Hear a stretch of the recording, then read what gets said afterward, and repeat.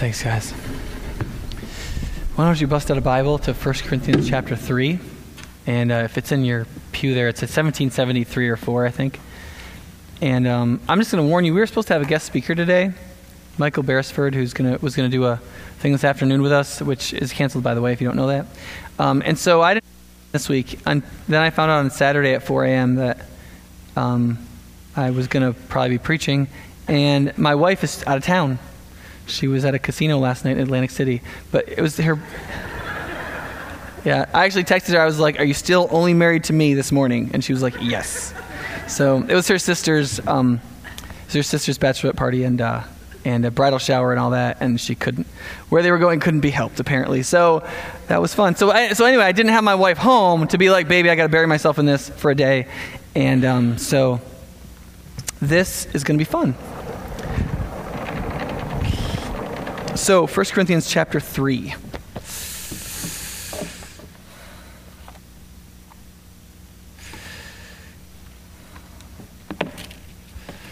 Okay. Brothers, I could not address you as spiritual, but as worldly, mere infants in Christ. I gave you milk, not solid food, for you were not ready for it. Indeed, you're still not ready. You are still worldly. For since there is jealousy and quarreling among you, are you not worldly? Are you not acting like mere men? For when one says, "I follow Paul," and another, "I follow Apollos," are you not mere men? What, after all, is Apollos? What is Paul? Only servants through whom you came to believe, as the Lord has assigned to each his task. I planted the seed, Apollos watered it, but God made it grow. So neither he who plants nor he who waters is anything, but only God who makes things grow. The man who plants and the man who waters have one purpose, and each will be rewarded according to his own labor. For we are God's fellow workers. You are God's field, God's building. By the grace God has given me, I laid a foundation as an expert builder, and someone else is building on it. But each one should be careful how he builds. For no one can lay any foundation other than the one already laid, which is Jesus Christ. If any man builds on this foundation using gold, silver, costly stones, wood, hay, or straw, his work will be shown for what it is, because the day will bring it to light. And it will be revealed with fire, and the fire will test the quality of each man's work. If what he has built survives, he will receive his reward. If it is burned up, he will suffer loss. He himself will be saved, but only as one escaping through the flames. Don't you know that you yourselves are God's temple, and that God's Spirit lives in you? If anyone destroys God's temple, God will destroy him. For God's temple is sacred, and you are that temple. Do not deceive yourselves. If any one of you thinks he is wise by the standards of this age, he should become a fool, so that he may become wise. For the wisdom of this world is foolishness in God's sight. As it is written, he catches the wise in their craftiness. And again, the Lord knows the thoughts of the wise are futile. So then, no more boasting about men. All things are yours, whether Paul or Apollos or Cephas or the world or life or death or the present or the future, all are yours, and you are of Christ, and Christ is of God. So then, men ought to regard us as servants of Christ and as those entrusted with the secret things of God. Now it is required that those who have been given a trust prove faithful. I care very little if I'm judged by you or by any human court. Indeed, I do not even judge myself. My conscience is clear, but that does not make me innocent. It is the Lord who judges me. Therefore, judge nothing before the appointed time. Wait till the Lord comes. He will bring to light what is hidden in darkness and will expose the motives of men's hearts. At that time, each will receive his praise from God. Now, it's really easy to read that passage and think that this passage is about Christian leadership, because the whole passage is about Christian leadership. But that's not really what the passage is about. The whole first section of 1 Corinthians, chapters 1 through 4, is about unity, and about the fact that this unity is brought about by a misunderstanding of the gospel and the presence of human pride. And so when he starts this passage, he doesn't say, now brothers, let me teach you about Christian leadership, does he? He says, brothers, I can't address you as spiritual, but as worldly, as mere infants. What he's saying is, if you read between the lines, it's very clear that the Corinthians see themselves as wise spiritually, as spiritual people. They see themselves as people who are spiritually doing pretty well, and that they might even be more spiritually mature than Paul, which is one of the reasons there's conflict between Paul and them, because they think they may have outgrown him, because they have better pastors now, like Apollos and people like that. And what Paul actually says to them is not, well, maybe, or he basically says, listen, when I left you, you were still sucking on a spiritual bottle, and nothing's changed. And the kind of spirituality that you're selling is the unspiritual kind. It's not what we mean by spirituality, whatever it is. And whatever wisdom it is that you think you have, however you've styled yourself as a philosopher, you really haven't even answered the first and most basic, most elementary question about philosophy.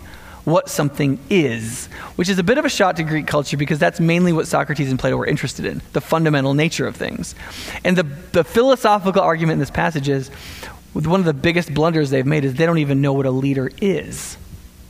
So how can they know who to follow? But the main and critical point here, though, is how did they get this way? Why is it that this much later, I mean, this is years.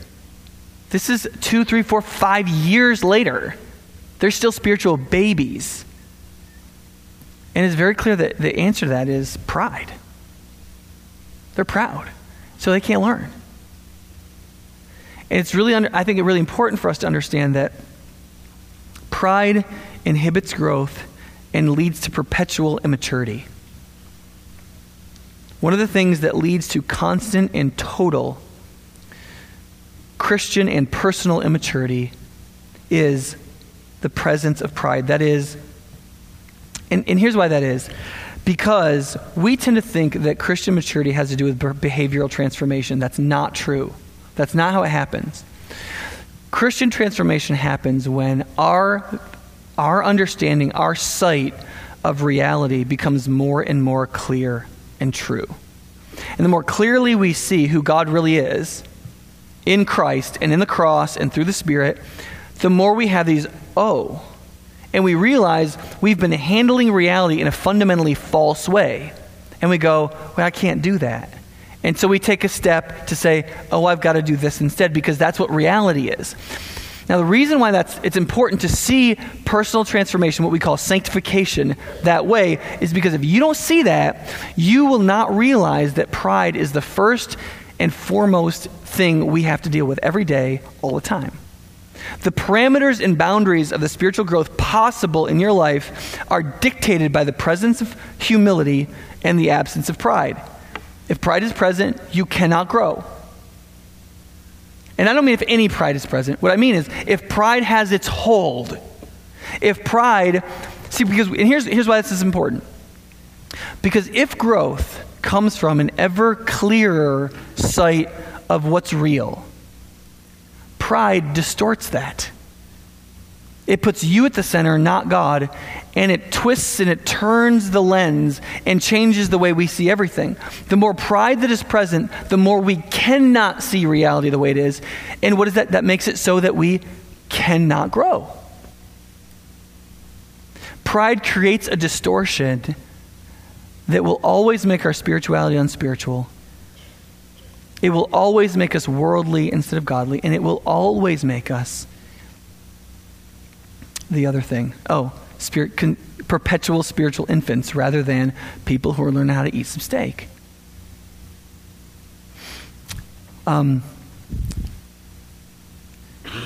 For example, I just want to show you that family photo. Right? So, no awes. I mean, right? What's wrong with you people? No, aw, or whoa, or, right? You don't know how to react, right? There's no emotional response. There's no intellectual response. There's no action response. You didn't do anything. You didn't think. You didn't feel anything. Why? You have no idea what's in the picture. No idea what's in the picture. Okay. So now, looks like there might be a fish, right? Right?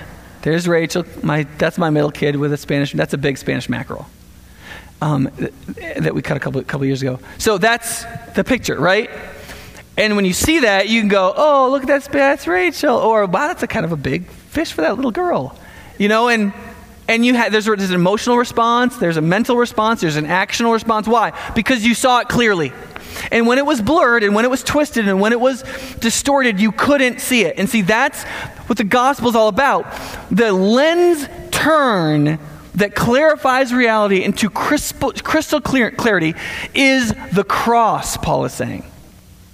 It's not your wisdom, and it's not your philosophy, and it's not your spirituality. It's the cross. And therefore, the cross has to define your spirituality, the cross has to define your wisdom, and the cross has to define your philosophy. Otherwise, you just get more distortion. And there may be differences in the amount of distortion you're dealing with, but where pride is present, distortion is present, and growth is inhibited.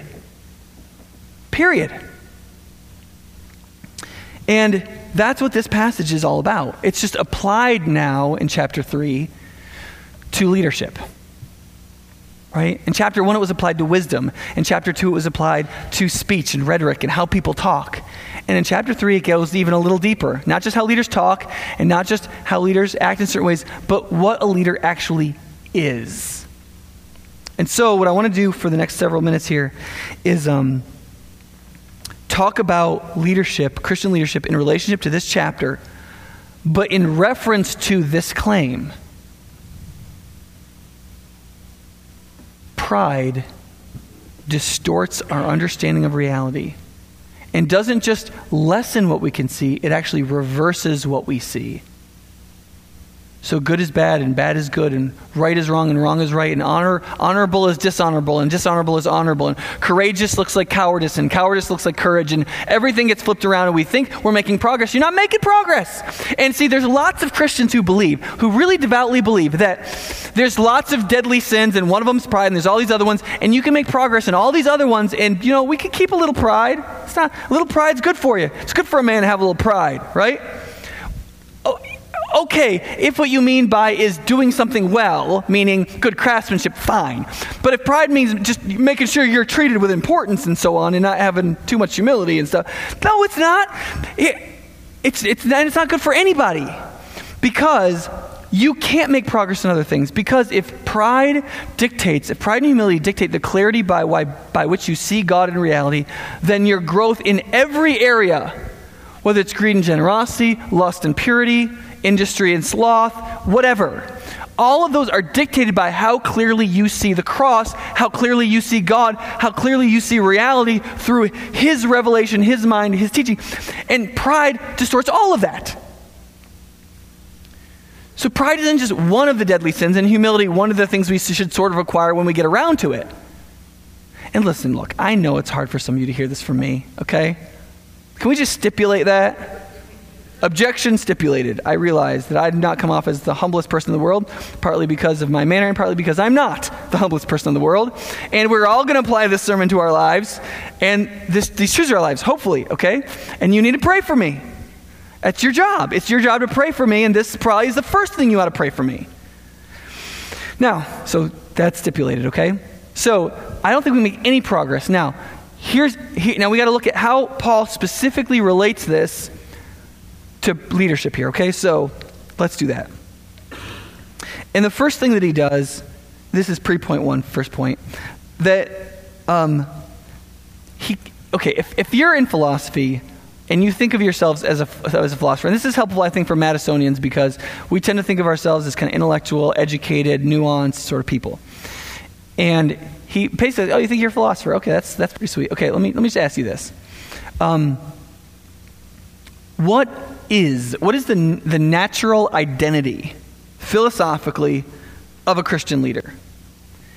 And what he's arguing to these people is, you don't have a clue. You style yourself a philosopher, you don't know the first philosophical point about what these people are, and so your whole life is turned in a totally different direction because it's distorted because of pride. Right? I mean, that's what the verse says in verse 5. He says, you guys, you're not mature. You're just acting like mere men. You're full of worldliness. What is worldliness? Worldliness is the opposite of spirituality. It's the opposite of believing the gospel. Worldliness is when the world is defined of itself from itself rather than in relationship to God and his revelation of Christ crucified. It's the other way of looking at things where we're at the center and the world is at the center rather than Christ being at the center. He's like, you say you're a Christian, you're full of worldliness. Now, why is that? Because you act like mere men. Why? Because look at how you treat leaders. And then he goes, think about it. What is a leader? What are they at root? Well, they're just a servant, right? And whatever they're doing, they got assigned that task. I mean, they're not even like an important servant that tells other servants what to do. I mean, they're the servant that like gets a to-do list from the boss, and they have to like do menial tasks and check them off. Christian leaders are like the bottom of the interesting barrel. But yet, you treat them like they're the top of the professorial and political class. Why?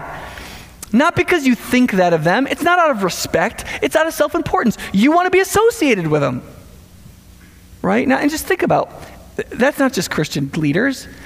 Half of us don't feel that way about Christian leaders. But we feel that way about a lot of other things. Where we want to be associated with it. We take some of our meaning and identity from the thing. And the reality is that if Jesus came along and asked us, what is that thing? What, in terms of philosophical identity, not what do you take from it, but what is it? We'd end up a little embarrassed, right? What is it? It's a bunch of guys running around throwing a ball that we spend billions of dollars on.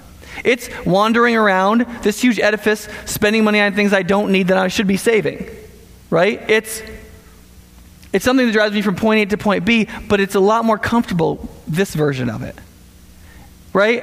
It's a thing I buy, and I like that name that's emblazoned on it. It's this professor who I want to get in with, who is the top of their the smartest person in their field, which of course every school says that about their top professor in every department. They're the best in the world at blah, blah, blah, blah. Whatever. I always think that's funny. It's just, but we have this drive to have these associations. But if Jesus came along and said, what is that thing? We'd go, oh.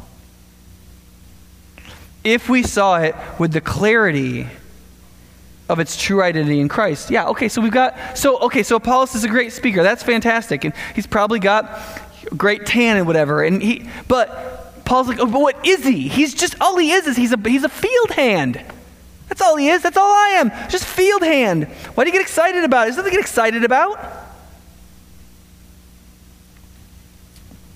So, let's look at number one. What is a Christian leader? And what this passage basically says is a leader is a servant, a mason, and a nothing. That's the picture here. Now, let me ask you something. Do you believe that we as a culture are good at picking leaders? Now, I'm not talking about the other political party that you don't like, okay? I'm just talking about, as a people, when we choose people to have leadership or any kind of authority or influence in our life, when we choose the people we're going to turn to when we need help, and we're hoping that they're going to be stronger than us, are we good at picking leaders, or are we a bunch of loser magnets, basically? We are not a culture that is good at knowing who to trust. And there was a new study that came out in one of the British universities this last week that measured general trustworthiness and said it has gone down measurably, like 15% in 10 years in Britain. And I don't think we're much behind that. So we are becoming a culture much less trustworthy in basic things and also much weaker at discerning who we can trust. That just sounds like a lot of pain to me. But Christians ought to know, we ought to be really good at this. We've been given a lot of resources in Scripture and in the gospel for being able to smell out who we really can turn to and who we can't, who we should be able to trust and who we shouldn't be able to trust. And one of the biggest ones is whether or not we can smell out humility and whether we can't. And whether or not a leader knows what they are and whether they don't. One of the things, the elders at this church, we've been spending a lot of time talking about what we want the leadership of this church to be like, how to find the people we're looking for. I've been through a couple of evaluations now, which are so much fun. And we've talked about, like, we're going to have elder elections, and if you're a member, you're going to vote on this. I mean, listen to me. High Point is a congregational church. That is, we are a church, we select our own leaders. I'm a pastor here because this congregation voted me into the pastorate. You could get together next week and vote me out of it. Now, that may sound like you've got a lot of great power, and that's fantastic, but you get both edges of the knife of democracy. You get the freedom, but you also have the enormous responsibility of picking the right leader.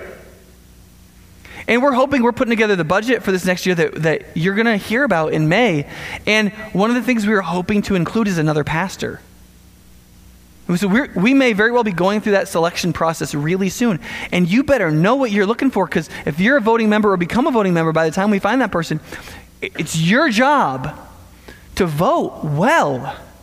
And whether or not this church survives 100 years or 10 years is going to have an enormous amount on whether or not we trust the right people.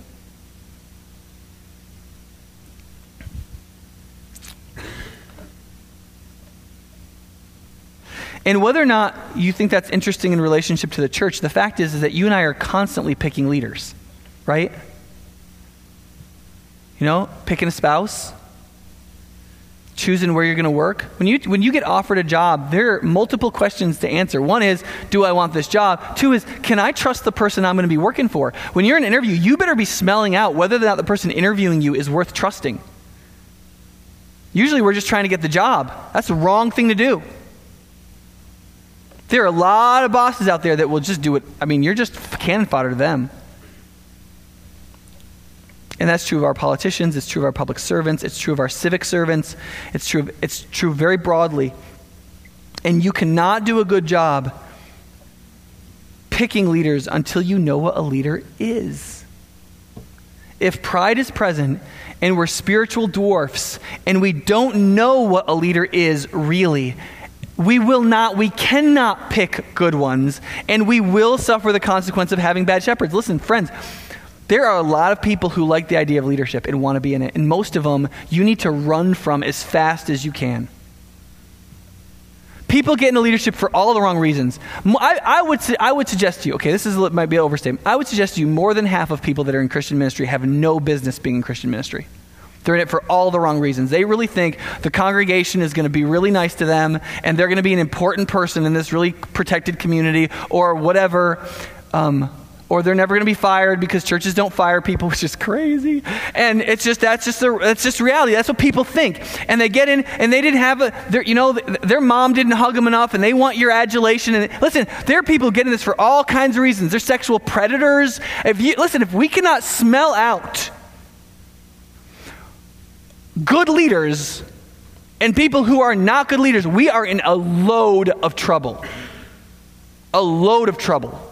And we can't do it well until we know what we're looking for, until we know what a leader is. And if we don't think a leader is a mason and a field hand and a nothing first in terms of what they are, and if we don't know to look for whether or not that leader knows what he is, you can't just be like, well, I know what a leader should be. You got to find out, does this person who wants to lead me, do they know that's what they are? Do they act and talk like and seem to feel deep inside that what they really are is they're just a mason. They're just cutting stone and putting it where it goes and just trying to help. Do they know that if people come in droves to their church, that it is not because they dug a trench stylishly, but because seeds grow, and that's amazing. And the gospel has power, and the Spirit does work. I didn't make it rain. Do they know that really? And a lot of people know how to make all the right noises.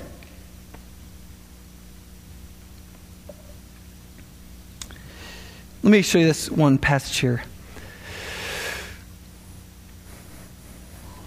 Listen to these verses again. I planted the seed, Apollos watered it, but God made it grow. So neither he who plants nor he who waters is anything, but only God who makes it grow. The man who plants and the man who waters have one purpose, and each will be rewarded according to their labor. For we are God's fellow workers. You are God's field, God's building. You see what he's saying? He's saying you can even try to distinguish between Christian leaders. But if the Christian leaders have any sense, they'll be like, what are you talking about? He dug a trench there. I dug a trench here. We both threw seeds in it. Like, the issue is not how stylishly did he do it. The issue is how many people can we get in the field? That's the issue. And people who aren't incompetent. People who don't think that you trim tomatoes by cutting them off at the bottom. You don't want those people. And so right in this passage you get a leader is nothing, a leader is a field hand, and a leader is a mason.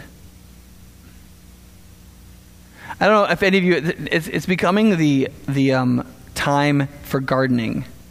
I don't know if any of you are gardeners, but I'm trying to embrace Wisconsin life, and since I can't spearfish grouper in 100 feet of water, apparently growing tomatoes is supposed to have to do. And so I'm trying to be a gardener because you can actually do that hobby because it's right there in the yard, which is kind of nice. And so I had a really tough time with germination this year. I put all these seeds in there, and they just they won't sprout. And I feel so helpless because I cannot make them grow. And you can ask my 4.5-year-old Jude what our job is, right? And he'll tell you, he'll be like, you need seeds, you need dirt, you need water, you need warmth. That's what you need. And that's it, basically. Until they grow, they need some light. And he can tell you, but listen, I can tell you, but I cannot make cotton picking things grow. I can't make them grow because, but here's the thing about that. There's a difference between gardeners, no question. No question about that. But no matter how good some master gardener that buys all their stuff in dry root and blah, blah, blah, blah, blah is, save their bulbs for I don't care. It does not matter how good they are. It is the plants that are still the amazing part. It is still that tiny, like 1/8 of a gram tomato seed that no matter how big a cage you try to build for that stinking thing, it still falls over on the rest of your garden. It's so tall. That's amazing. And that doesn't have all that much to do with the gardener. If you just don't kill the thing and give it some water, that just happens. And that's amazing. And that's all there is to it. And it's very important that leaders know that, and it's very important that you know that your leaders know it. And that's not just true in Christian ministry. That's true everywhere. That's true of picking a husband. That's true of whether you can trust your boss. That's true of a politician. That's true of all of that. If they don't realize their littleness, you're in a lot of trouble. And there's a level at which you can't trust them because ultimately they're at the center. Because they think they make stuff grow. And if they're that crazy, what will they not do? I mean, who knows? I mean, somebody that deluded, it's like me thinking, like High Point Church, High Point Church, since I've gotten here, has gone from about 325 to about 500. It's only been 2 years. That's really good church growth. All I do is talk up here. That's all I do. There's 10 or 50 people back in children's right now. There's a board of 13 elders that have another job, who they're all in charge of at least one ministry. I mean, like, you go through why this church is growing. I'm making a contribution. I'm digging my trench. I'm putting seeds in it. We're covering it up. We're watering. That's it. I mean, but listen. It's very easy to say, well, I wasn't here before and things weren't growing, and now I'm here and they are. That's not hard logic, is it? It's crazy. I mean, I dare hardly say it out loud, but it's crazy. But doesn't it seem reasonable? It's perfectly reasonable if I'm thinking about me. Perfectly reasonable. Yeah, well, that's worldly logic, and the reason why people believe in worldly logic is because it's reasonable. Unless there is a deep-seated sense of humility that comes from the cross so that they see the world totally differently and they realize they're just farmhands, they're just masons, and that's all you are, and that's all I am. One of the funny things about the later passage is what pastors get compared to in 1 Corinthians chapter 9. What animal do you think represents a pastor? There's the social animals. Some of us are kind of like gorillas.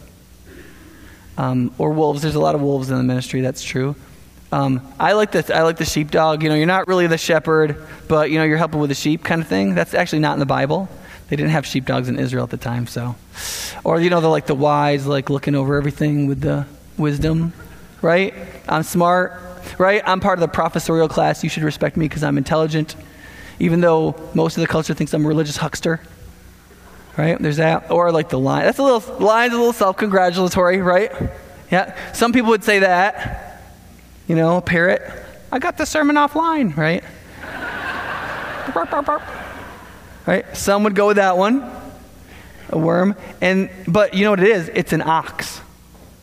That's what the passage says it in 1 Corinthians 9-10. For it is written in the law of Moses, do not muzzle an ox while it is treading out the grain.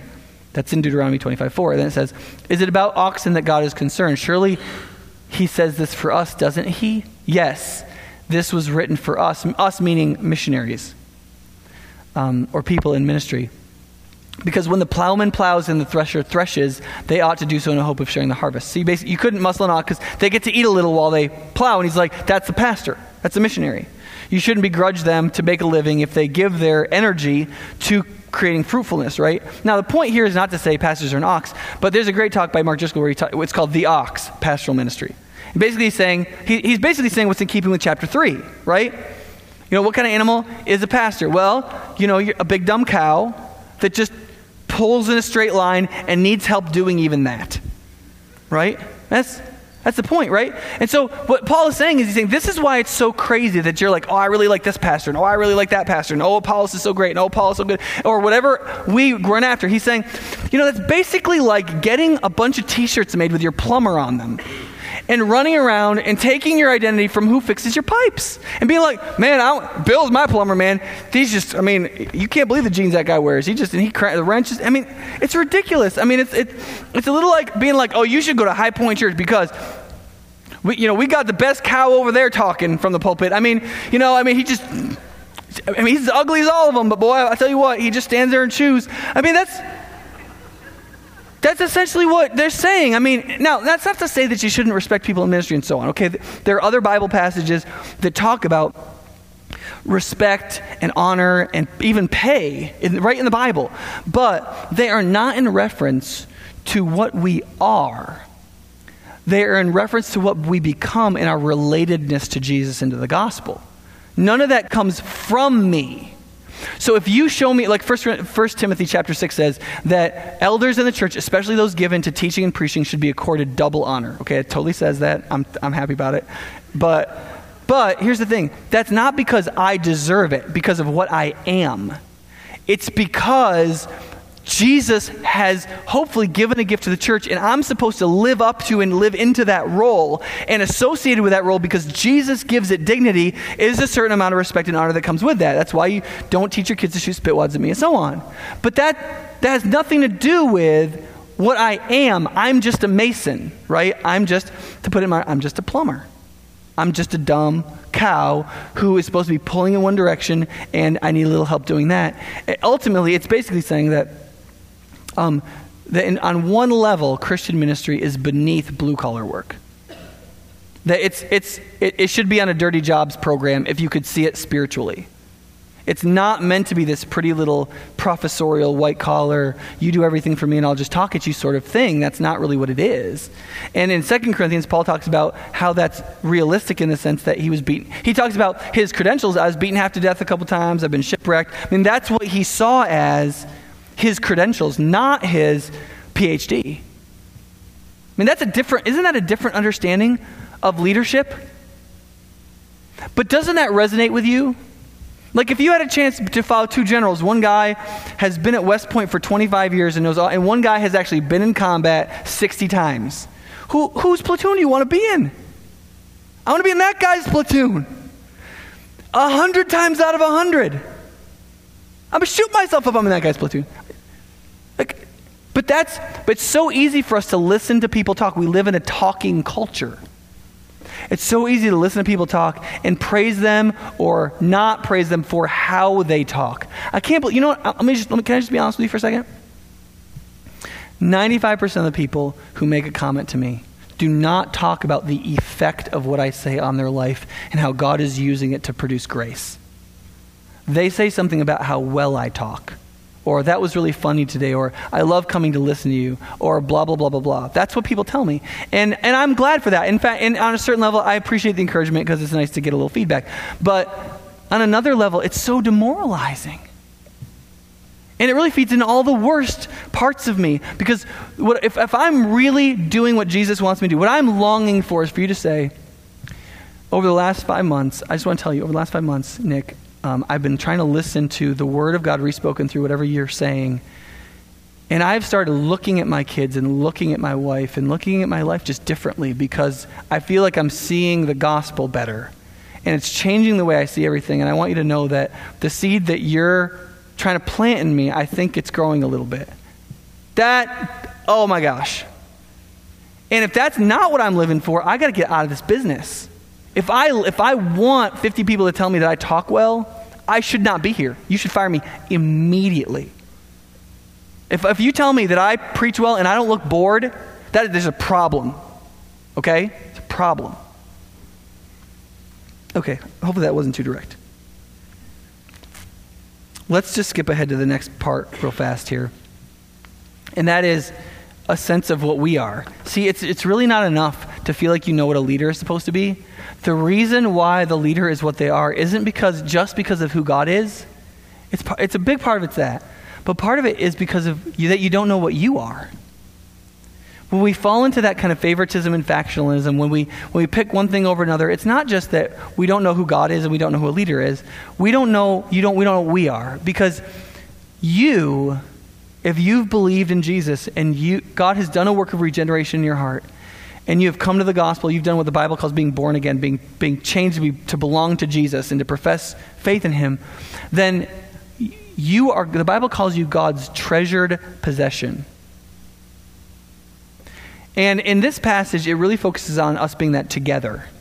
Now, we are that individually, it's true, but in a deeper sense, we are that together. We are God's possession. The passage refers to you and me, us together as believers, as God's field. Now, if you're a master of a very large domain, and you've got fields and you've got workers, at one level, what do you care about more? Well, once humanly wise, you want to pay your workers well, whatever. But your heart is invested in the field, what it produces, what it is. Will it grow?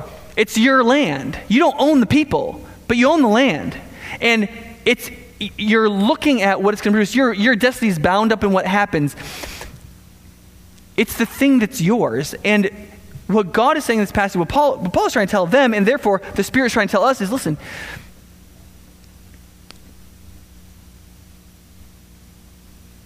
you are the thing that God cares to plant the seed of his life into, and to cause it to grow and to make it fruitful. And he cares about the field such that if the field hand doesn't treat it right, he will fire that field hand and get somebody else, because the field is staying.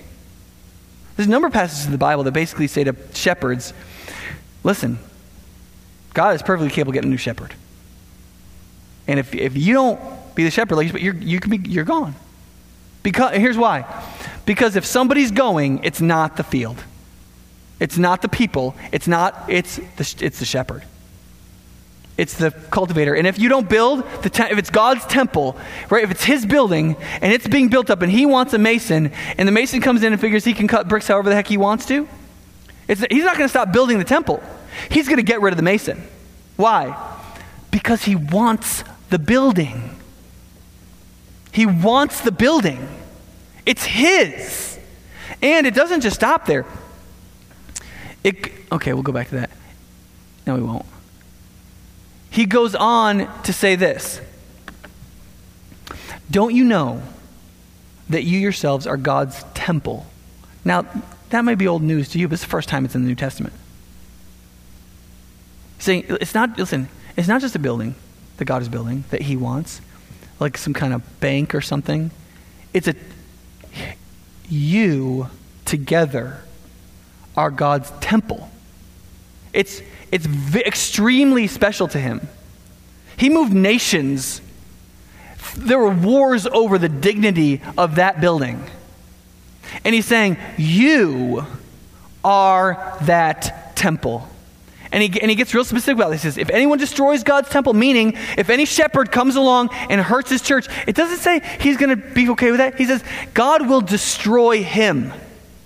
For God's temple is sacred, and you are that temple. Do you see one of the reasons why the shepherd or the leader is nothing? It's not just because of what they are. It's because of what you are.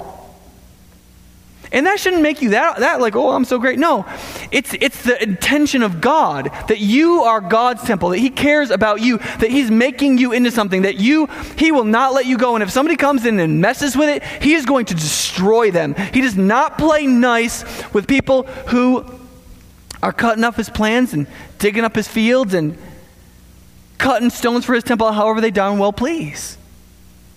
He has laid the foundation of the gospel. He's called some people to build on it because he will have a temple. And one of the things that's kind of interesting about that metaphor, it's kind of funny because in chapter 6, he applies it negatively to us. And he says, so basically, if you're God's temple and the Holy Spirit lives in you, should you be going and hiring women for things that aren't very Christian? The answer is no, because you're God's temple, right? But right here, he just focuses on what that means positively. And now think about it this way. In the Old Testament temple, was the temple sacred because the priests ministered in it? Or was the work of the priests sacred because the temple was holy and God lived in it? Right? It's the latter, right? The priests didn't make the temple holy. The temple made the priests' work holy because it was God's temple and God lived in it. And so,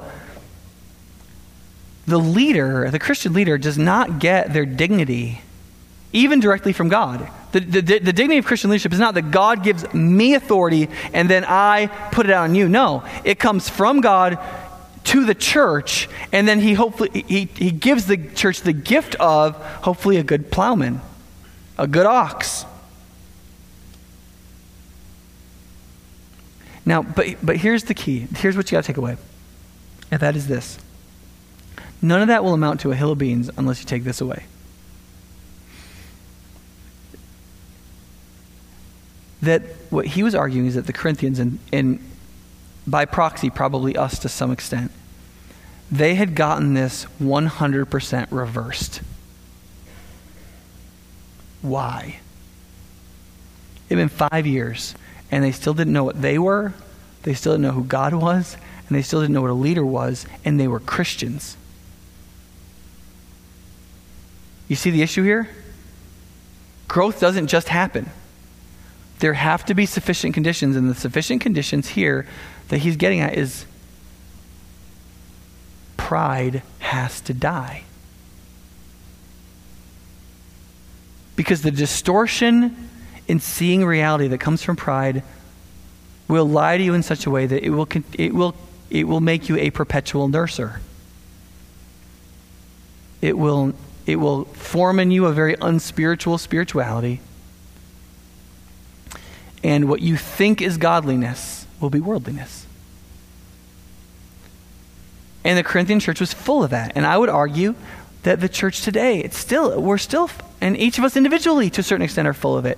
And I mean that in a literal sense, not in the colloquial sense. And it's important to recognize that because, you guys are tired, aren't you?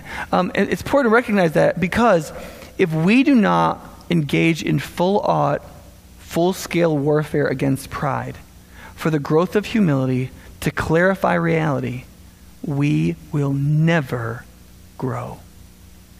And we will suffer all the pain of being immature, and we will not have any of the effect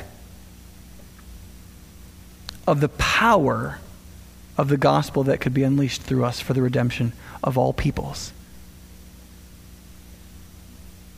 And all of this section is for that idea. Pride creates infancy, and only humility can create maturity. Let's pray. Father, thank you that it's pretty clear what our first steps have to be in spiritual growth and in faith. And we pray, Father, that you would make us a people that don't feign humility by being all deferential and pretending we're not important. But would you make us a people who are humble because we have a vision of reality, a vision of the world, a vision of the cross that helps us to see you and therefore puts us in our proper place so that there can be a real humility in us, a humility that's very strong and kind and honorable and disciplined and truthful and yet loving. And it has all the nuances of the beauty that you meant humanity to have. And we pray, God, that we would be able to see that in the message of the cross and the message of Christ. And that when we see that, we would realize that all the effort we put forward to grow spiritually is useless. But that if we would believe the gospel and grow in humility, that we would find that much of the growth you want us to have would be effortless. Because we can dig all we want, but ultimately, you are the one who causes the growth with very simple conditions that we would believe. Pray in Jesus' name. Amen.